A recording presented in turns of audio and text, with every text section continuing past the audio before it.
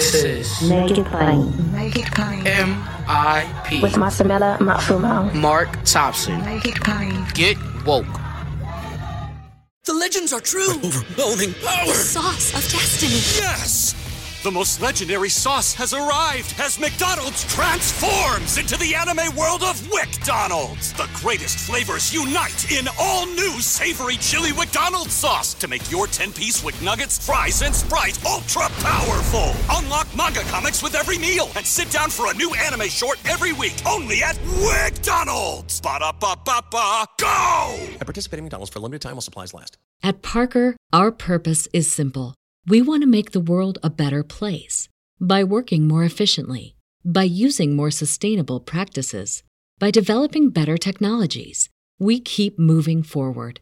With each new idea, innovation, and partnership, we're one step closer to fulfilling our purpose every single day. To find out more, visit parker.com/purpose. Parker, engineering your success. The Supreme Court has decided, we anticipated this tragically, they have decided in a 6-3 vote to overturn settled law, to overturn women's constitutional right to privacy. The Republicans are plotting a nationwide abortion ban. They cannot be allowed to have a majority in the Congress to do that, but that's their goal. And if you read, and again, we're all studying all this, but if you read what is in the very clear, one of the justices had his own statement. It's about contraception, in vitro fertilization, family planning.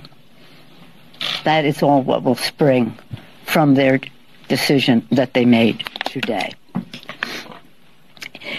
Such a contradiction. Yesterday, the states cannot make laws governing the constitutional right to bear arms. And today, they're saying the exact reverse, that the states can overturn a constitutional right for 50 years, a constitutional right for a woman having the right to choose. The hypocrisy is raging. But the harm is endless.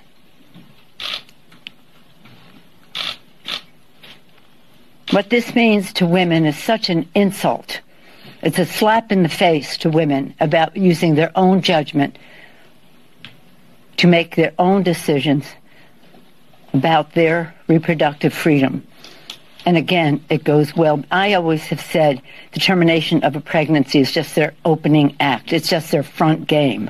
But behind it, and for years, I have seen in this Congress opposition to any family planning, domestic or global, when we have had those discussions and those debates and those votes on the floor of the House. This is deadly serious. The Speaker of the House, Nancy Pelosi, and she's absolutely right. The Supreme Court deciding on Thursday that states can't really set their own gun laws, but 24 hours later saying that that states can set their own abortion laws or women's privacy laws. You can't be pro-life and pro-gun. These are the contradictions that we are facing. This is the challenge, the assault on our democracy, the assault on our humanity, the assault on our rights that we are facing as a result of this Supreme Court just this week. Here's President Biden on the Roe decision. And my administration will remain vigilant as the implications of this decision play out. I've warned about how this decision risks the broader right to privacy for everyone. That's because Roe recognized the fundamental right to privacy that has served as a basis for so many more rights that we've come to take for granted, that are ingrained in the fabric of this country. The right to make the best decisions for your health. The right to use birth control, a married couple in the privacy of their bedroom, for God's sake. The right to marry the person you love. Now, Justice Thomas said as much today. He explicitly called to reconsider the right of marriage equality, the right of couples to make their choices on contraception. This is extreme and dangerous path the court is now taking us on. The president's right. Justice Thomas did say, in his opinion, contraception, same-sex marriage is on the table. And in the gun decision Thursday, he even used the Dred Scott decision and Chief Justice Taney's argument that the Second Amendment was so broad and so allowing of an individual right to bear arms. Judge Taney was fearful that of what would happen if African Americans were allowed to gain arms. But he used that argument, Thomas did. Dred Scott, a black man, or an alleged black man, Clarence Thomas, used Dred Scott, the Dred Scott decision, that everyone had a right to keep and bear arms, as manifested in the Chief Justice's Taney's fear at that time that African Americans could keep and bear arms. This is sick. This is a reversal of so many things. One other thing Biden said that was very important. As the Attorney General has made clear, women must remain free to travel safely to another state to seek care they need. And my administration will defend that bedrock right. If any state or local official, high or low, tries to interfere with a woman's exercising her basic right to travel, I will do everything in my power to fight that deeply un-American attack.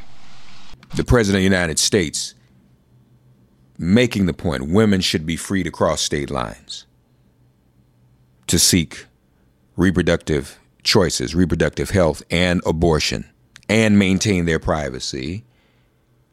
He also said Roe is on the ballot. This has been some week. Highlighted as well by the January 6th hearing. What is the relationship between the Supreme Court and the January 6th hearings? We are hearing in these hearings about the corruption of a White House that has been responsible for the current majority on the court. 3 justices, as Joe Biden said, quote, it was 3 justices named by one president, Donald Trump, who are the core of today's decision to upend the scales of justice and eliminate a fundamental right for women in this country. That's what he said in reaction to Roe. 3 justices appointed by one president. Mitch McConnell blocked another Obama justice from being on the court. Now, this same Trump, this same president who says Biden is illegitimate and 2020 was an illegitimate election, through the January 6th hearings, we're hearing how unethical, amoral, undemocratic, treasonous, seditionist, and insurrectionist he was, and someone like him has the power. We are witnessing the power that he had and obviously still has, even though he's no longer in office, because Supreme Court justices live beyond, their terms go beyond presidential terms. He has the power to take away women's rights, to take away our protection from guns, to take away our Miranda rights, even though he's no longer in office. So I hope everybody's watching these hearings and watching them closely, because that is the core of the ideology of what we're dealing with. We're still dealing with the remnants of a twisted ideology that's no longer even in the White House, because the Supreme Court justices are there and are there for life. Also, an eventful week in the January 6 hearings, 2 important hearings that actually have garnered even more evidence about the insurrection and Trump's whole plan to what he called Stop the Steal, which really was an effort to stop democracy. There are reports that this will lead, in fact, to even more hearings. The evidence from this week's hearings and previous hearings will lead to more hearings on the evidence obtained in those hearings. So this is important. But just to kind of recap, a lot was covered this week, and the committee is also being applauded for pacing out the hearings. There's so much information to digest. It's hard to do it if you just have a whole week of hearings back to back to back to back to back. And the way they're pacing it out is making a difference. So just want to highlight a few things from this week for our purposes, for all of you who are listeners, so that we can have sort of a culmination of what happened this week and have a place to go and listen to find out what's going on in terms of the things that were important this week. Now, I want to begin with this. There were a lot of efforts on the part of Trump people, including Rudy Giuliani, calling around, trying to get the states to change the electors who were the original elect. They wanted to change them so that they could turn the election around. And the January 6th committee shared this. These efforts also involved targeted outreach to state legislators. Hi, Representative. My name is Angela McCallum. I'm calling from Trump campaign headquarters in Washington, D.C. You do have the power to reclaim your authority and send a slate of electors that will support President Trump and Vice President Pence. From President Trump's lawyers and from Trump himself. And I've become friendly with legislators that I didn't know 4 weeks ago. Another legislator, Pennsylvania House Speaker Brian Cutler, received daily voicemails from Trump's lawyers in the last week of November. Mr. Speaker, this is Rudy Giuliani and Jenna Ellis. We're calling you together because we'd like to discuss, obviously, the election. Hello, Mr. Speaker. This is Jenna Ellis, and I'm here with Mayor Giuliani. Hey, Brian, it's Rudy. I really have something important to call to your attention that I think really changes things. Cutler felt that the outreach was inappropriate and asked his lawyers to tell Rudy Giuliani to stop calling, but Giuliani continued to reach out. I understand that you don't want to talk to me now. I just want to bring some facts to your attention and talk to you as a fellow Republican. On December 30th, Trump ally Steve Bannon announced a protest at Cutler's home. We're getting on the road and we're going down to Cutler. We're going to start going to offices, and if we have to, we're going to go to homes, and we're going to let them know what we think about them. There were multiple protests. I actually don't remember the exact number. There was at least 3, I think, outside either my district office or my home. And you're correct, my then 15-year-old son was home by himself for the first one. All of my personal information was doxed online. It was my personal email, my personal cell phone, my home phone number. In fact, we had to disconnect our home phone for about 3 days because it would ring all hours of the night and would fill up with messages. Brian Cutler, we're outside. Clerks facing felony charges in Michigan. Poll watchers denied access in Pennsylvania. These ads were another element in the effort. The Trump campaign spent millions of dollars running ads online and on television. So that's the Pennsylvania Speaker of the House, whose voice you heard. That was a congressional staffer narrating. But you heard the Republican Speaker of the House in Pennsylvania under attack. His son was home by himself while people were protesting outside, while they were being harassed. His life was in jeopardy. This is the extent to which people went. Now, remember what happened in 2000? Gore, Florida, the protests that were taking place against people who were counting the ballots, same thing. The Arizona Speaker of the House, the Republican Speaker of the House, who was actually a Trump supporter, and I believe still is, strangely enough, Rusty Bowers, was a prominent witness Tuesday, and he talked about the conversations he had with Donald Trump over the phone. Before we begin with the questions that I had prepared for you, I wanted to ask you about a statement that former President Trump issued, which I received just prior to the hearing. Have you had a chance to review that statement? My counsel called from Arizona and read it to me. Yes, sir. In that statement, I won't read it in its entirety.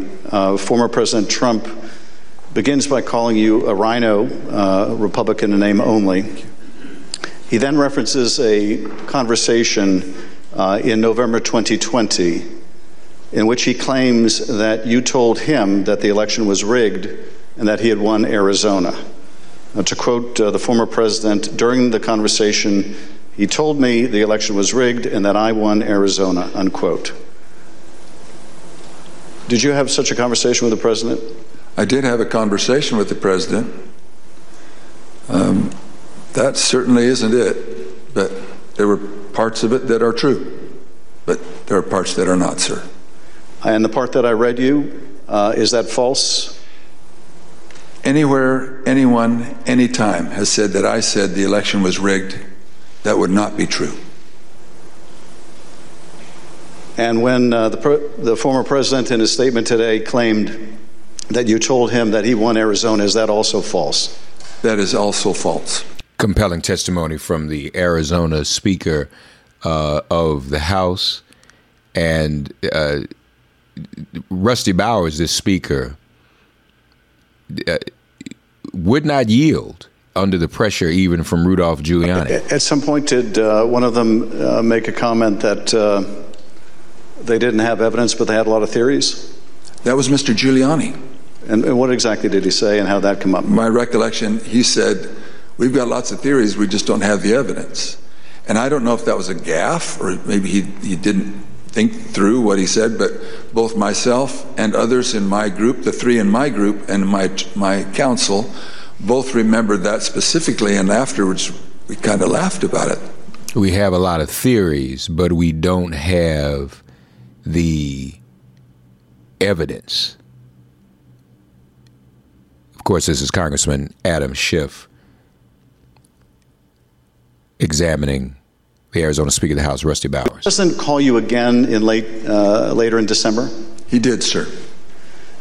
And did you tell the president in that second call that you supported him, that you voted for him, but that you were not going to do anything illegal for him? I did, sir. Nevertheless, his lawyer, John Eastman, called you some days later on June 4th, 2021. And he did have a very specific ask that would have required you to do just what you had already told the president you wouldn't do, something that would violate your oath. Is that correct? That's correct. It wasn't just me. I had my counsel and others on the call. And what did Dr. Eastman want you to do? That we would, in fact, take a vote to overthrow, or I shouldn't say overthrow, that we would decertify the electors, and that because we had plenary authority to do so. And he cited Article 2, Section 1, I think it's Clause 2, and said that in his opinion that gave us the authority if there was, I don't recall him saying sufficient evidence, but there was some call or some strong reason to do so or justification to do so that we could do that. And that he was asking that his suggestion was that we would do it. And I said, again, I took an oath. For me to take that, to do what you do, would be counter to my oath. I don't recall if it was in that conversation, clearly, that we talked more about the oath, but I said, what would you have me do? And he said, just do it and let the court sort it out. And I said, you're asking me to do something that's never been done in history, the history of the United States, and I'm going to put my state through that without sufficient proof? Rusty Bowers in Arizona, this is really something. There was also evidence presented of Ronna McDaniel of the RNC and John Eastman, this Eastman character. We're going to be hearing more and more about him in the weeks to come, pressing the RNC to get involved in the scheme.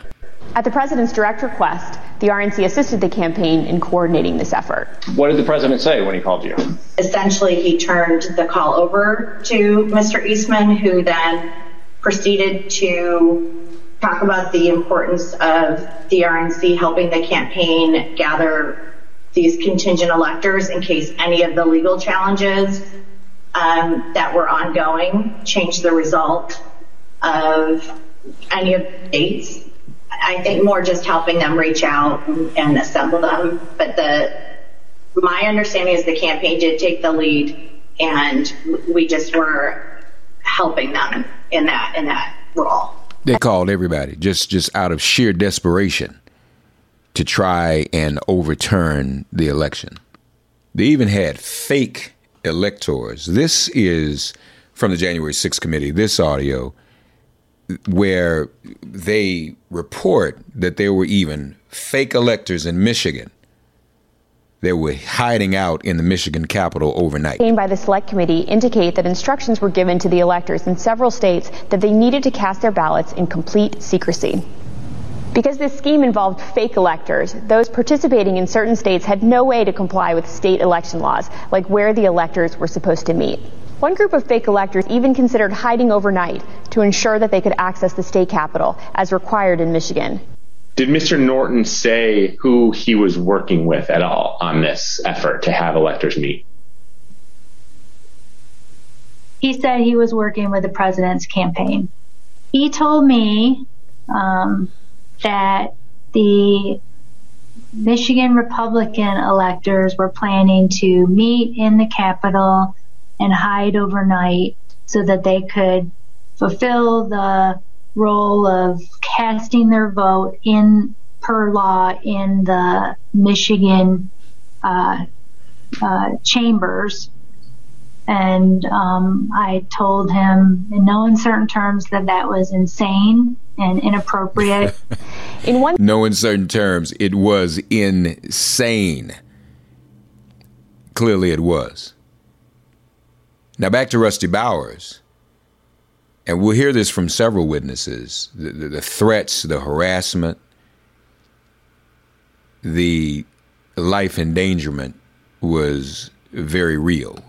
As others in the videos have mentioned, we received, my secretaries would say, in excess of 20,000 emails and tens of thousands of voicemails and texts, which saturated our offices and we were unable to work, or at least communicate. But at home, up till even recently, it is the new pattern, or a pattern in our lives, to worry what will happen on Saturdays, because we have various groups come by and they have had video panel trucks with videos of me proclaiming me to be a pedophile and a pervert and a corrupt and politician, and blaring loudspeakers in my neighborhood and leaving literature both on my property, but arguing and threatening with neighbors and with myself.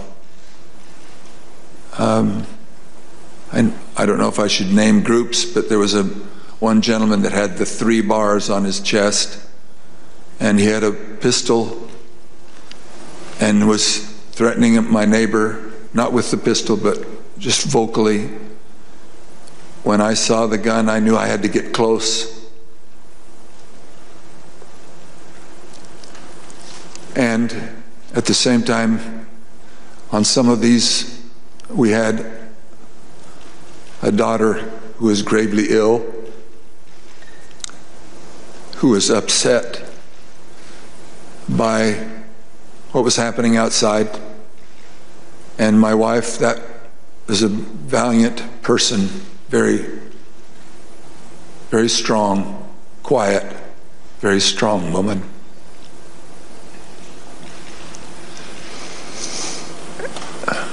So it was disturbing. It was disturbing. The emotions of the Arizona Speaker of the House, Rusty Bowers. This type of behavior, these types of threats were not confined to the Arizona Secretary of State, of course, as we'll see from Gabe Sterling, who's the COO of the Georgia Secretary of State's office. He implored Trump to stop the threats, but he gave an explanation for that to the committee Tuesday. Take a look at what you said that day. Mr. President, it looks like you likely lost the state of Georgia. We're investigating. There's always a possibility. I get it. You have the rights to go through the courts. What you don't have the ability to do, and you need to step up and say this, is stop inspiring people to commit potential acts of violence. Someone's going to get hurt. Someone's going to get shot. Someone's going to get killed. And it's not right. It's not right. Mr. Sterling, what prompted you to make these remarks? Mr. Schiff, we had a previously scheduled press conference that day, as we were in the habit of doing, trying to be as transparent as we could about the election and the counts going on. A little after lunch that day, lunchtime, I received a call from the project manager from Dominion Voting Systems, who was oddly, audibly shaken. She's not the kind of person I would assume would be that way. She has a master's from MIT, a graduate of the Naval Academy, and was very much on the ball and pretty unflappable. And she informed me about a young contractor they had who had been receiving threats from a video had been posted by some QAnon supporters. And at that point, we had been steeping in this kind of stuff. So it was around us all the time. So I didn't take note of it more than adding to the pile of other stuff we were having to deal with. And I did pull up Twitter, and I scrolled through it, and I saw the young man's name. There was a particular tweet that, for lack of a better word, was a straw that broke the camel's back. Had the young man's name. It was a very unique name. I believe it was a first-generation American. And it said, had his name, "You committed treason. May God have mercy on your soul," with a slowly twisting gif of a noose. And for lack of a better word, I lost it. I just got irate. My boss was with me at the time, the Deputy Secretary, Jordan Fuchs, and she could tell that I was angry. I tend to turn red from here up when that happens, and that happened at that time. And she called Secretary Raffensperger to say, we're seeing these kind of threats, and Gabe thinks we need to say something about it. And of course, the Secretary of State, Brad Raffensperger, and his wife and other families also were threatened. Well, after the election, my email, my cell phone was doxxed, and so I was getting texts all over the country. And then eventually, my wife started getting the text, and hers typically came in as sexualized texts, which were disgusting. You have to understand that Trish and I, we met in high school. We've been married over 40 years now. And so they started going after her, I think, just to probably put pressure on me. Why don't you just quit, walk away? And so that happened. And then some people broke into my daughter-in-law's home. And my son has passed, and she's a widow and has 2 kids. And so we're very concerned about her safety also. Before we move on from Raffensperger, something he said that really stood out to me, and I want to share it. Again, you hear Congressman Adam Schiff in the cross-examination kind of set this up. But Raffensperger said something that was quite compelling in response to Congressman Schiff. Take a listen, if you would. Third, the day after Meadows' Georgia visit, he set up a call between President Trump and Francis Watson. On the call between President Trump and Georgia investigator Francis Watson, the former president continued to push the false claim that he'd won the state of Georgia. Let's listen to that part of the conversation. You know, you have the most important job in the country right now, because if we win Georgia, first of all, if we win, you're going to have 2 wins. They're not going to win right now. You know, they're down because the people of Georgia are so angry at what happened to me. They know I won by hundreds of thousands of votes. It wasn't close. And in this next clip, he told this state law enforcement official that she'd be praised if she found the right answer. Hopefully, I will, when the right answer comes out, you'll be praised. I mean, I don't know why, they've made it so hard.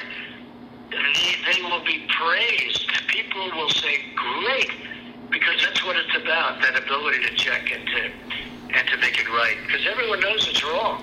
There's just no way. Mr. Raffensperger, I know you weren't on this call, but that you have listened to it. President Trump didn't win by hundreds of thousands of votes in Georgia, did he? No, he did not.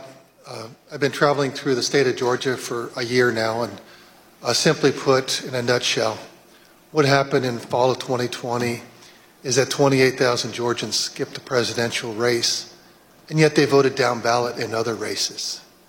And the Republican congressman ended up getting 33,000 more votes than President Trump, and that's why President Trump came up short. Now, that's a compelling statement. Why did 28,000 Republicans skip voting for Trump in November of 2020? What was going on in Georgia? Now, to me, that kind of explodes the notion of just absolute loyalty when it comes to voters.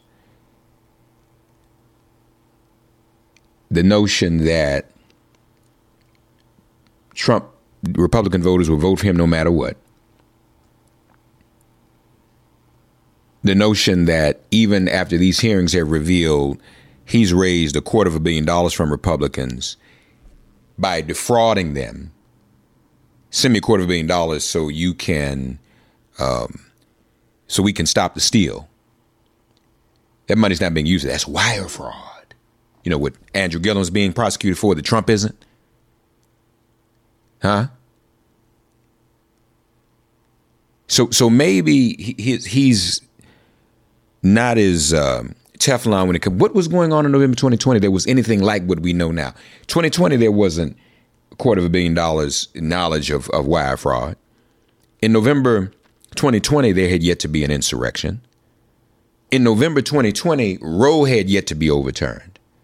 So if you can get 28,000 Republicans not to vote for him, you can. No, I take that back. If he can do whatever he did to get 28,000 Republicans not to vote for him in November 2020, what do you think they're going to do in November 2022 and November 2024? I just want to throw that little nugget out there. I think what Raffensperger said there was very, very important. It's one of those little things that's embedded that some may have overlooked. What was going on in Georgia? Now, that's not to say these people voted for Joe Biden. What he said, they skipped. They didn't vote at all. And that's without the $250 million wire fraud. That's without the insurrection. That's without the overturning of Roe. So 28,000 people in Georgia, and God knows what other states where that happened. So we're to believe they're going to go vote for him now? After we know about the wire fraud, after we know about the insurrection, after we know about the overturning of Roe? Yeah, I think somebody ought to take a look at that. At Parker, our purpose is simple. We want to make the world a better place by working more efficiently, by using more sustainable practices, by developing better technologies. We keep moving forward. With each new idea, innovation, and partnership, we're one step closer to fulfilling our purpose every single day. To find out more, visit parker.com/purpose. Parker, engineering your success. What's the easiest choice you can make? Window instead of middle seat? Picking a vendor who sends a great gift basket? Outsourcing business tasks you hate? What about selling with Shopify? Whether you're selling a little or a lot, Shopify helps you do your thing, however you cha-ching. Shopify is the global commerce platform that helps you sell at every stage of your business. From the launch your online shop stage to the first real-life store stage, all the way to the did we just hit 1 million orders stage. Shopify's there to help you grow. Whether you're selling scented soap or offering outdoor outfits, Shopify helps you sell. Wherever and whatever you're selling, Shopify's got you covered. Sign up for a $1 per month trial period at shopify.com/try. Go to shopify.com/try now to grow your business, no matter what stage you're in. Shopify.com/try. Joy Reid said it best about these next clips, his next clip from the testimony. The Moss family, black women who often work and volunteer as poll workers. Black women, the backbone of this electorate, the backbone of the Democratic Party, under attack. Wandrea Moss and her mother, first of all, attacked by Rudy Giuliani. Mr. Giuliani and President Trump, I want to advise viewers that these statements are completely false and also deeply disturbing. Tape earlier in the day of Ruby Freeman and Shay Freeman Moss and one other gentleman quite obviously surreptitiously passing around USB ports as if they're vials of heroin or cocaine. I mean, it's obvious to anyone who's a criminal investigator or prosecutor, they are engaged in surreptitious illegal activity again that day. And that's a week ago, and they're still walking around Georgia lying.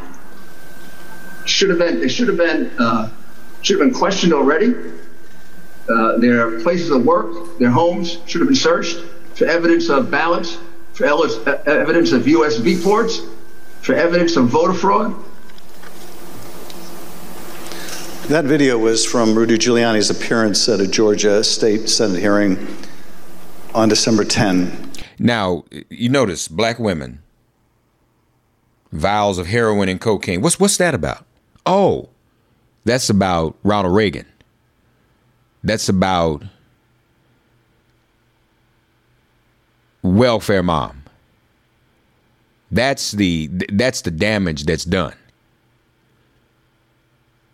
And first of all, it was a ginger mint that she passed. It wasn't a doggone USB. Looking, how does a USB look like a vial of heroin or cocaine? How does Rudy know what heroin and cocaine looks like anyway? Somebody ought to ask that question. Sister Moss. And were there social media posts that they showed you responding to those false claims? Well, when I saw the video, of course, the first thing that I said was like, why? Why are they doing this? What's going on? And they, just told me that Trump and his allies were not satisfied with the outcome of the election, and they were getting a lot of threats and being harassed online, and asked me, have I been receiving anything, and I need to check on my mom. And I told them, I was like, where have they, where have you been getting these threats? I don't believe I have any. And Mr. Jones told me, like, they're attacking his Facebook, and I don't really use Facebook. I have one, so I went to the Facebook app, and I'm just kind of panicky at this point because this has never happened to me, and my mom is involved, and I'm like her only child. So I'm just asking him, like, well, where are the messages? All I see is the feeds. Like, how do you get to the messages? And he said, it's another icon on your phone that says Messenger. And I went to that icon, and it was just a lot of horrible things there. And those horrible things, did they include threats? Yes, a lot of threats, wishing death upon me, telling me that, I'll be in jail with my mother, and saying things like, be glad it's 2020 and not 1920. That's, yeah. Were a lot of these threats and vile comments racist in nature? A lot of them were racist. A lot of them were just hateful. But yes, sir. In one of the we know what that means when you say, be glad it's 2020, not 1920. We know what happened in 1920. We know about the era of lynchings. Sister Moss's mom, Lady Ruby. Your mother was kind enough to come speak with us earlier. Let's listen to her story in her words. My name is Ruby Freeman. I've always believed that when God says that he'll make your name great, but this is not the way it was supposed to be. I could have never imagined the events that followed the presidential election 2020. For my entire professional life, I was Lady Ruby. My community in Georgia, where I was born and lived my whole life, knew me as Lady Ruby. I built my own business around that name, LaRuby's Unique Treasures, a pop-up shop catering to ladies with unique fashions. I wore a shirt that proudly proclaimed that I was, and I am, Lady Ruby. Actually, I had that shirt on. I had that shirt in every color. I wore that shirt on Election Day 2020. I haven't worn it since, and I'll never wear it again. Now I won't even introduce myself by my name anymore. I get nervous when I bump into someone I know in the grocery store who says my name. I'm worried about who's listening. I get nervous when I have to give my name for food orders. I'm always concerned of who's around me. I've lost my name, and I've lost my reputation.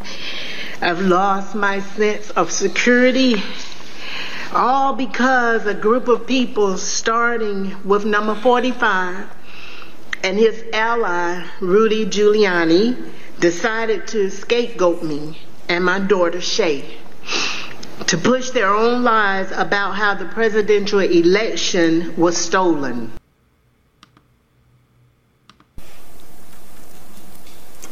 Ms. Moss, how has this experience of being targeted by the former president and his allies affected your life? It's turned my life upside down. I no longer give out my business card. I don't transfer calls. I don't want anyone knowing my name. I don't want to go anywhere with my mom because she might yell my name out over the grocery aisle or something. I don't go to the grocery store at all. I haven't been anywhere at all. I've gained about 60 pounds. I just don't do nothing anymore. I don't want to go anywhere. I second guess everything that I do. It's affecting my life in a major way. In every way. All because of lies. For me doing my job, same thing I've been doing forever.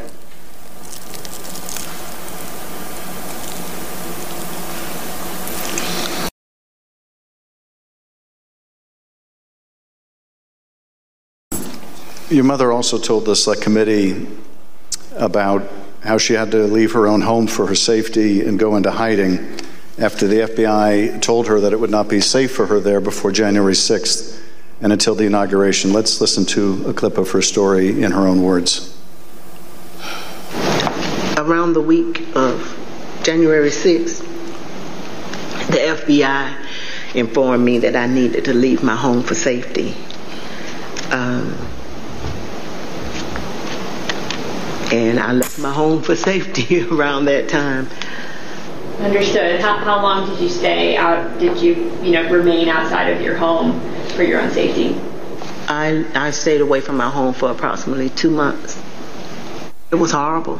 I felt homeless. I felt, I can't believe this person has caused this much damage to me and my family.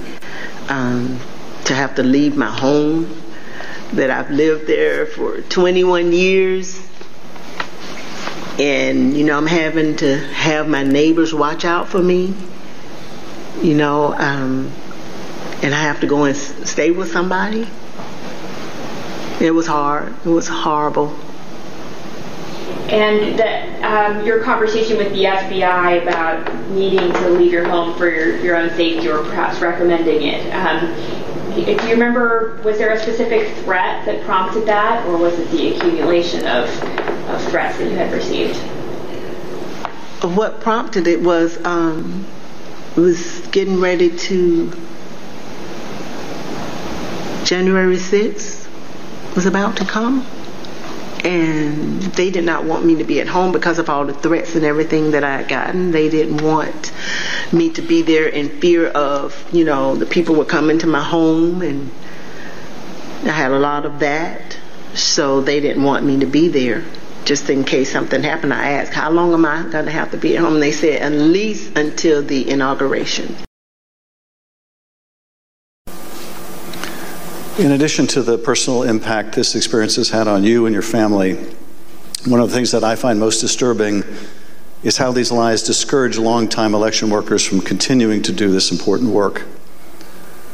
Tell us, if you would, of the other election workers shown in that State Farm Arena video and their supervisors. How many are still election workers in Fulton County? There is no permanent election worker or supervisor in that video that's still there. And did you end up leaving your position as well? Yes, I left. Ms. Moss, I want to thank you for coming in to speak with us and to thank you for your service to our democracy. What we have just played is a truly horrible and appalling sample, but just a sample of the things that were said about you and your mother following the election. I want to say how very sorry I think we all are for what you've gone through, and tragically, you're not alone. Other election workers around the country have also been the subject of lies and threats. No election worker should be subject to such heinous treatment just for doing their job. The President of the United States is supposed to represent every American, not to target one, but he targeted me, Lady Ruby, a small business owner, a mother, a proud American citizen who stand up to help Fulton County run an election in the middle of the pandemic. Adam Schiff and Lady Ruby and her daughter, Wandrea Moss, some compelling testimony Tuesday. Thursday's hearings were no better, as we heard from former DOJ officials about the plan to steal the election, or as Trump would say, stop the steal, but really their plan to stop democracy. Representative Adam Kinzinger got things going. Republican congressmen echoed the president just 2 days later. They wrote a letter to Attorney General Barr laying into the Justice Department for a, quote, shocking lack of action in investigating the claims of election fraud. That same day, Attorney General Barr stated publicly that President Trump's claims had no merit. Ignoring the top law enforcement officer in the country, Republican congressmen amplified the stolen election message to the American public. Let's listen. And so there's widespread evidence of fraud. Louis Gohmert. Because people haven't done their jobs. Durham and Barr will deserve a big notation in history when it's written of the rise and fall of the United States if they don't clean up this mess, clean up the fraud, do your jobs, and save this little experiment in self-government. Again, I join my colleagues in calling on Andy Biggs. Attorney General Barr to immediately let us know what he's doing. We're already working on challenging Paul Gosar. the certified electors. And now what about the courts? How pathetic are the courts? January 6th, I'm joining with the Matt fighters Gaetz. in the Congress, and we are going to object to electors from states that didn't run clean elections. Democracy is left undefended if we accept the result of a stolen election without fighting with every bit of vigor we can muster. The ultimate Jim date Jordan. of significance is January 6th. This is how the process works. The ultimate arbiter here, the ultimate check and balance is the United States Congress. And when something is done in an unconstitutional fashion, which happened in several of these states, we have a duty to step forward and have this debate and have this vote on the 6th of January. Today is the day Mo Brooks. American patriots start taking down names and kicking ass. Mo Brooks. Now, he's from Alabama. Now, you heard Louis Gohmert say, do your job. And that ended up being a chant that was heard outside of the DOJ. Again, the chant, do your job. But think about what happens if these justice officials make a different decision. What happens if they bow to the pressure? What would that do to us as a democracy, as a nation? Imagine a future where the president could screen applicants to the Justice Department with one question. Are you loyal to me or to the Constitution? And it wouldn't take long to find people willing to pledge their loyalty to the man. We know many of President Trump's vocal supporters on January 6th also wanted the Justice Department to do whatever he asked, as long as it meant he could stay in power. They made sure Justice Department officials heard his message as they protested loudly in front of the department on their way to the Capitol on January 6th.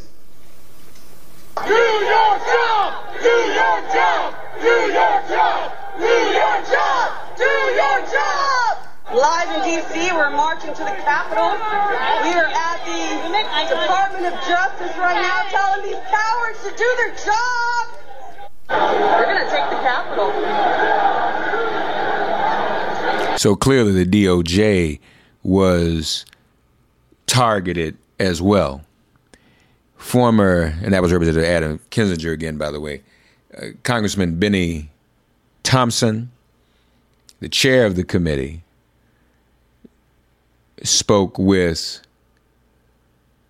Acting Attorney General Jeffrey Rosen. Attorney General Bill Barr told the Select Committee that before he left the department in December 2020, he told President Trump on at least 3 occasions there was no evidence of widespread election fraud that would have changed the results of the presidential election, and refuted numerous specific claims of election fraud the president was making.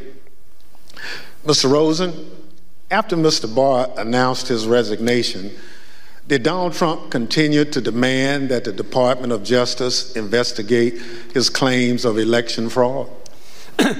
Yes, he asserted that he thought the Justice Department had not done enough.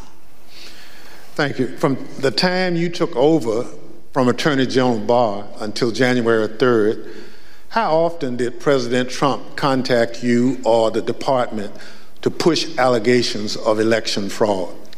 So between December 23rd and January 3rd, the president either called me or met with me virtually every day, with 1 or 2 exceptions like Christmas Day.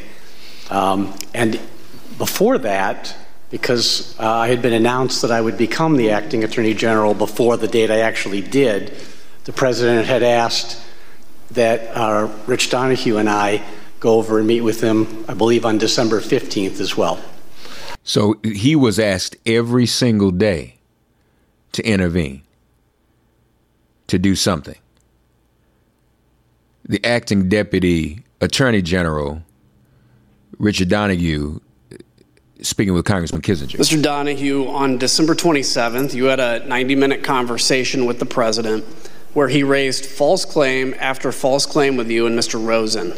How did you respond to what you called a, quote, stream of allegations?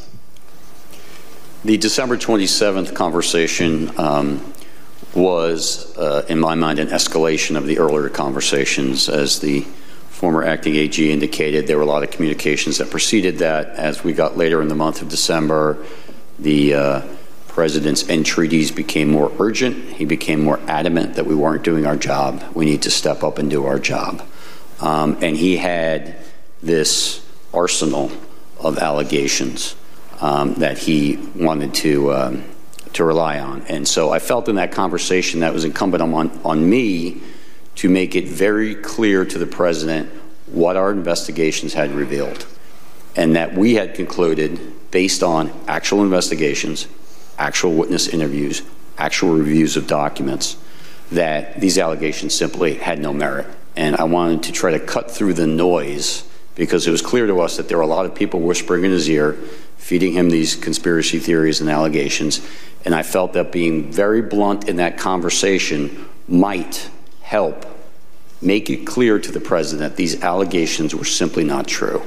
And so as he went through them in what for me was a 90-minute conversation or so, and what for the former acting AG was a 2-hour conversation, as the president went through them, I went piece by piece to say, no, that's false. That is not true. And to correct him really in a serial fashion as he moved from one theory to another. These are DOJ officials pushing back against Trump claims. And this quote from Donahue is one of the most compelling quotes from Thursday's hearing. Let's take a look at another one of your notes. You also noted that Mr. Rosen said to Mr. Trump, quote, DOJ can't and won't snap its fingers and change the outcome of the election. How did the president respond to that, sir? He responded very quickly and said, essentially, that's not what I'm asking you to do. What I'm just asking you to do is just say it was corrupt and leave the rest to me and the Republican congressman. So let's now put up the notes where you quote the president.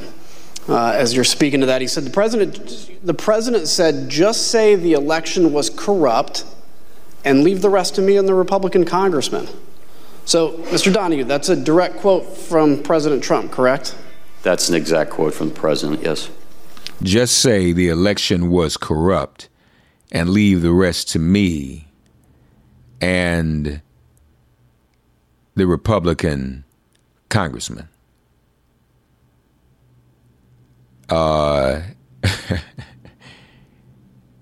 Now, enter this character, Jeffrey Clark, who the FBI, whose home was raided by the FBI Friday. And it's important to understand that Giuliani talked about Clark. Why Jeff Clark?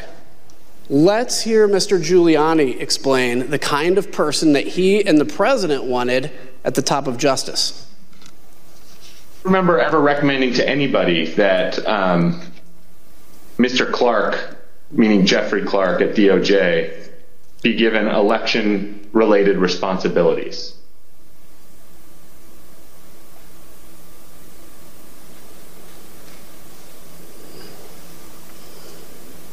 You mean beyond the president? Correct.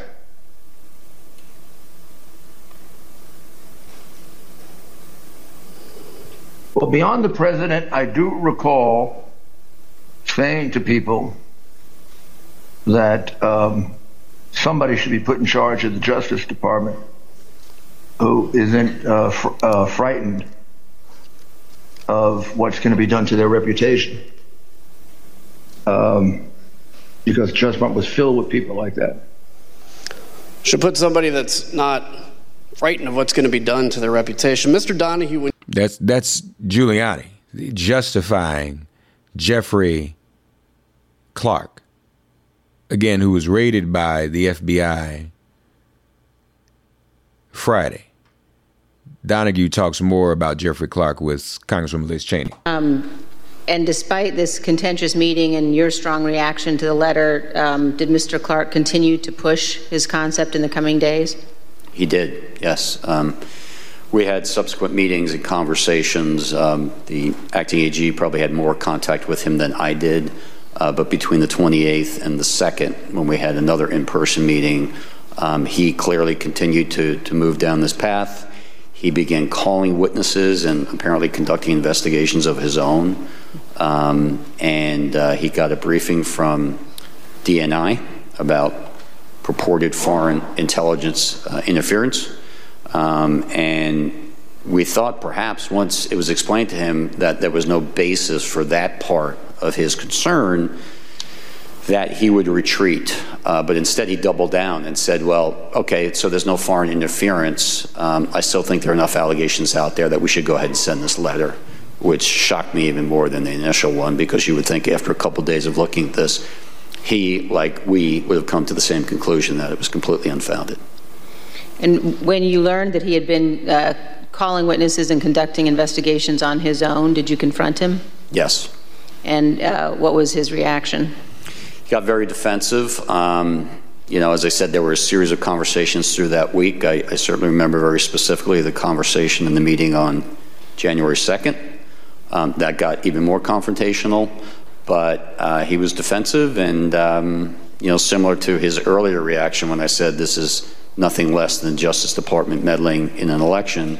His reaction was, I think a lot of people have meddled in this election. And so he kind of clung to that and then spewed out some of these theories, some of which we'd heard from the president, but others which were floating around the internet and media, and just kept insisting that the department needed to act and needed to send those letters. Now, there were constant claims of executive privilege, of course, on the part of Jeffrey Clark. You claim executive privilege and what have you, and I guess pleading the fifth when you feel you might be guilty. We asked Mr. Clark some of the same questions that we've asked you, and here's how he answered. Did you discuss this draft letter to Georgia officials with the President of the United States? Fifth, and executive privilege, again, just restated for the abundance of caution. Okay, if you look again at the draft letter, in the first paragraph, second sentence says, the department will update you as we are able on investigatory progress, but at this time we have identified significant concerns that may have impacted the outcome of the election in multiple states, including the state of Georgia. Isn't that, in fact, contrary to what Attorney General Barr had said on December 1st, 2020? Fifth. Mr. Chairman, I yield back. Fifth and executive privilege. That's what he was saying throughout his deposition. That was Jeffrey Clark, again, raided by the FBI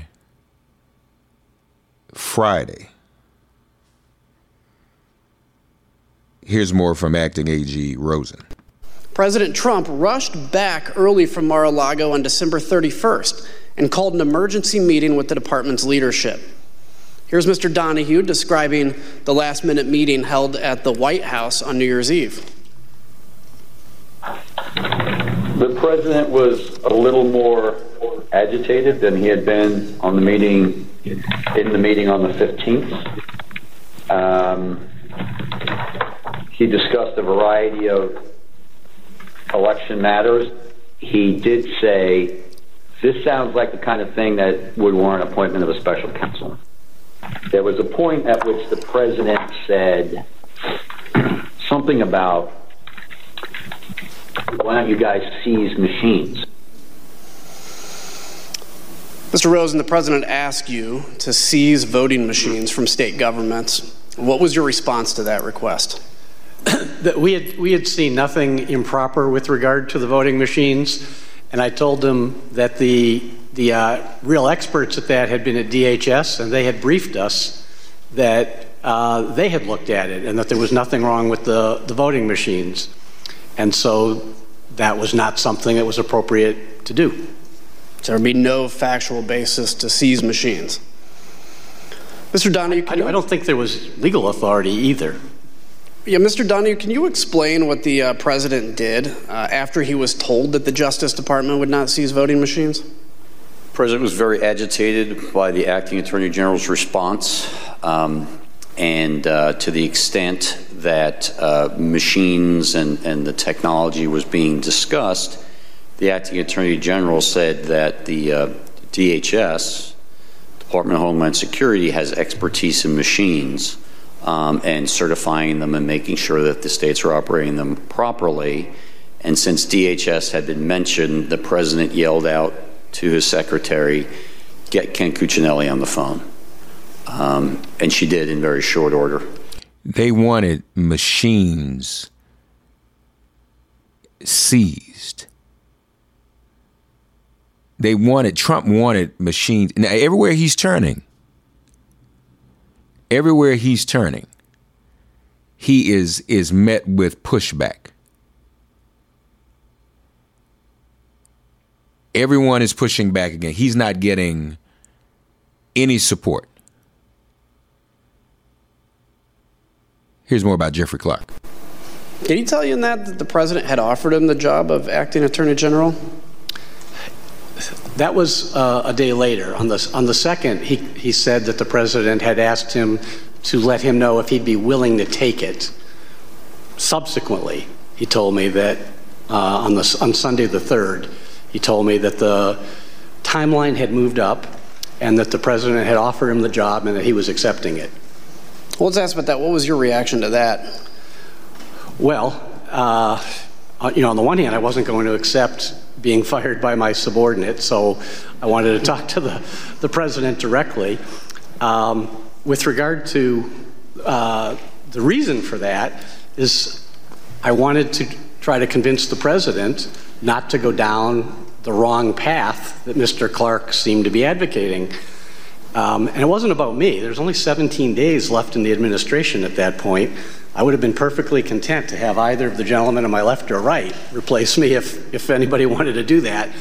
But I did not want for the Department of Justice to be put in a posture where it would be doing things that were not consistent with the truth, were not consistent with its own appropriate role, or were not consistent with the Constitution.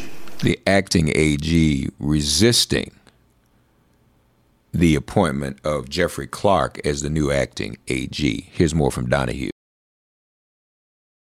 Call me, email me, text me, whatever it is, if you know what you would do if Jeff Clark is put in charge of the department. And immediately Eric Dryben, who was the AAG of the Civil Rights Division, said, I don't need to think about it. There's no way I'm staying. And then the other AAGs began to chime in turn, and all essentially said they would leave. They would resign en masse if the president made that change in the department leadership. Incredible. I'd like to look at the assistant attorney generals on the screen. If we can pull that up, have their pictures. Did every assistant attorney general you spoke to, as you said, agree to resign? Macon Delrahim was not on the call only because we had some difficulty reaching him. But yes, the other people on the screen were on the call and all, without hesitation, said that they would resign. Mass resignations from the Department of Justice if Jeffrey Clark was appointed acting attorney general. Now, remember all those members of Congress we heard earlier from the mashup from Congress, the testimony, that they were calling on the Justice Department to do their job. All of them ended up asking for pardons. Was Representative Gates requesting a pardon? Believe so. Eric Hirschman. The general tone was, we may get prosecuted because we were defensive of, the president's positions on these things. The pardon that he was requesting, was as broad as you could describe. From the beginning, I remember he's from the beginning of time up until today, for any and all things. He mentioned Nixon, and I said Nixon's pardon was never nearly that broad. And are you aware of any members of Congress seeking pardons? I guess Mr. Gates and Mr. Brooks, I know, have both advocated for there to be a blanket pardon for members involved in that meeting, and a handful of other members that weren't at the December 21st meeting as the preemptive pardons. Mr. Gates was personally pushing for a pardon. Now, this is Cassidy Hutchinson. We heard Eric Hirschman, former senior advisor. This is also a former White House staffer speaking now, Cassidy Hutchinson. And he was doing so since early December. I'm not sure why. Mr. Gates had reached out to me to ask if he could have a meeting with Mr. Meadows about receiving a presidential pardon. Did they all contact you? Not all of them, but several of them did. So you mentioned Mr. Gates, Mr. Brooks. Mr. Biggs did. Mr. Jordan talked about congressional pardons, but he never asked me for one. It was more for an update on whether the White House is going to pardon members of Congress. Mr. Gomer asked for one as well. Mr. Perry asked for a pardon too. I'm sorry, I need to finish. Mr. Perry, did he talk to you directly? Yes, he did. Did Marjorie Taylor Greene contact you? No, she didn't contact me about it. I heard that she had asked White House Counsel's Office for a pardon from Mr. Philbin, but I didn't frequently communicate with Ms. Greene. And here yet another former White House official offering testimony on the requests for pardons, John McEntee. Are you aware of any conversations or communications regarding the possibility of giving Congressman Matt Gaetz a pardon? I know he had asked for it, but I don't know if he ever received one or what happened with it. How do you know that Congressman Gaetz asked for a pardon? He told me. Tell us about that. He told me he'd asked Meadows for a pardon. Were you involved in or did you witness any conversations about the possibility of a blanket pardon for everyone involved in January 6th? I had heard that mentioned, yeah. Do you know whether the president had any conversations about potentially pardoning any family members? I know he had hinted at a blanket pardon for the January 6th thing for anybody, but I think he had for all the staff and everyone involved. Not with January 6th, but just before he left office, I know he had talked about that. The only reason I know to ask for a pardon is because you think you've committed a crime. Thank you, Mr. Chairman. Congressman Adam Kinzinger, that's Thursday hearing. So we got to look at this, folks. At Parker, our purpose is simple.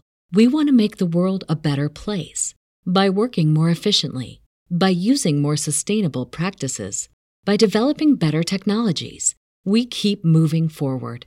With each new idea, innovation, and partnership, we're one step closer to fulfilling our purpose every single day. To find out more, visit parker.com/purpose. Parker, engineering your success.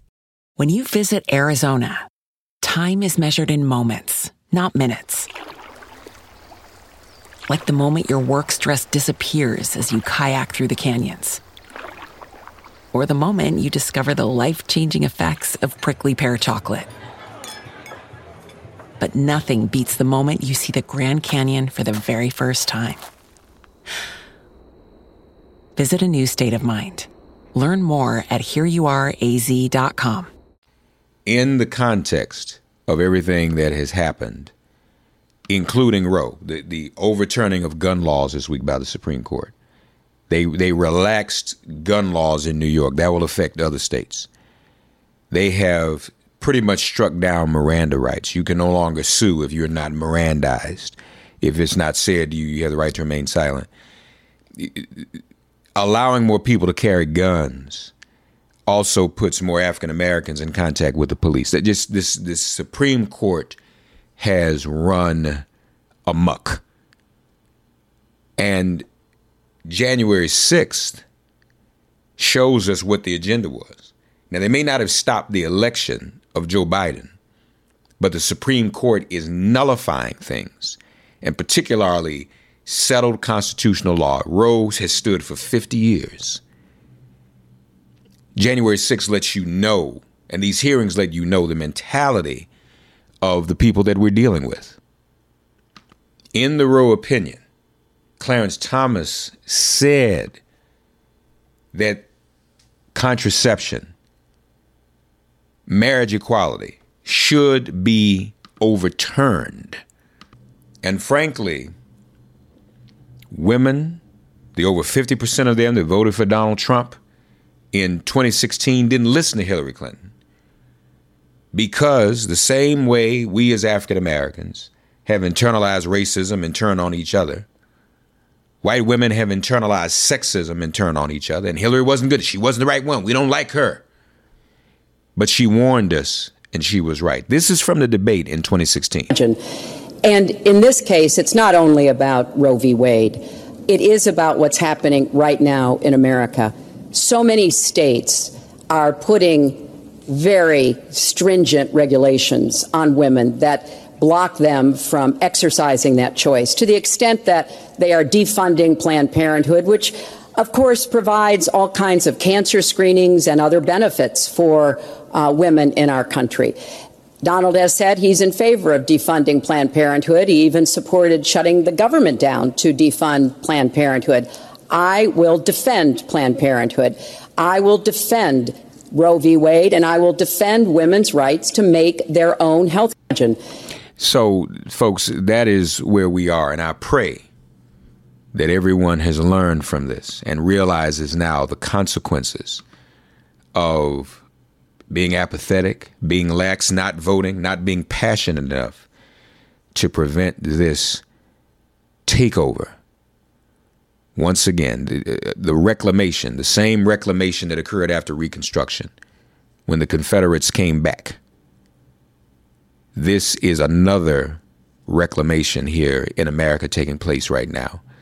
And now is the time we all come together. In the words of Dr. King, we are inextricably linked in a mutual garment of destiny. We must be about that. Thanks for getting woke and listening to Make It Plain. As always, perform an act of kindness on behalf of an elder or young person. Write a letter to a sister or brother who just so happens to find her or himself incarcerated. Offer libations to the ancestors upon whose sturdy shoulders we all now stand. And above all, give thanks to the God of your understanding by whatever name you call her and him. All God asks of us is that we give each other love. Thanks for giving MIP love. And please remember to subscribe and give us a 5-star rating. If all hearts and minds are clear, it has been made plain.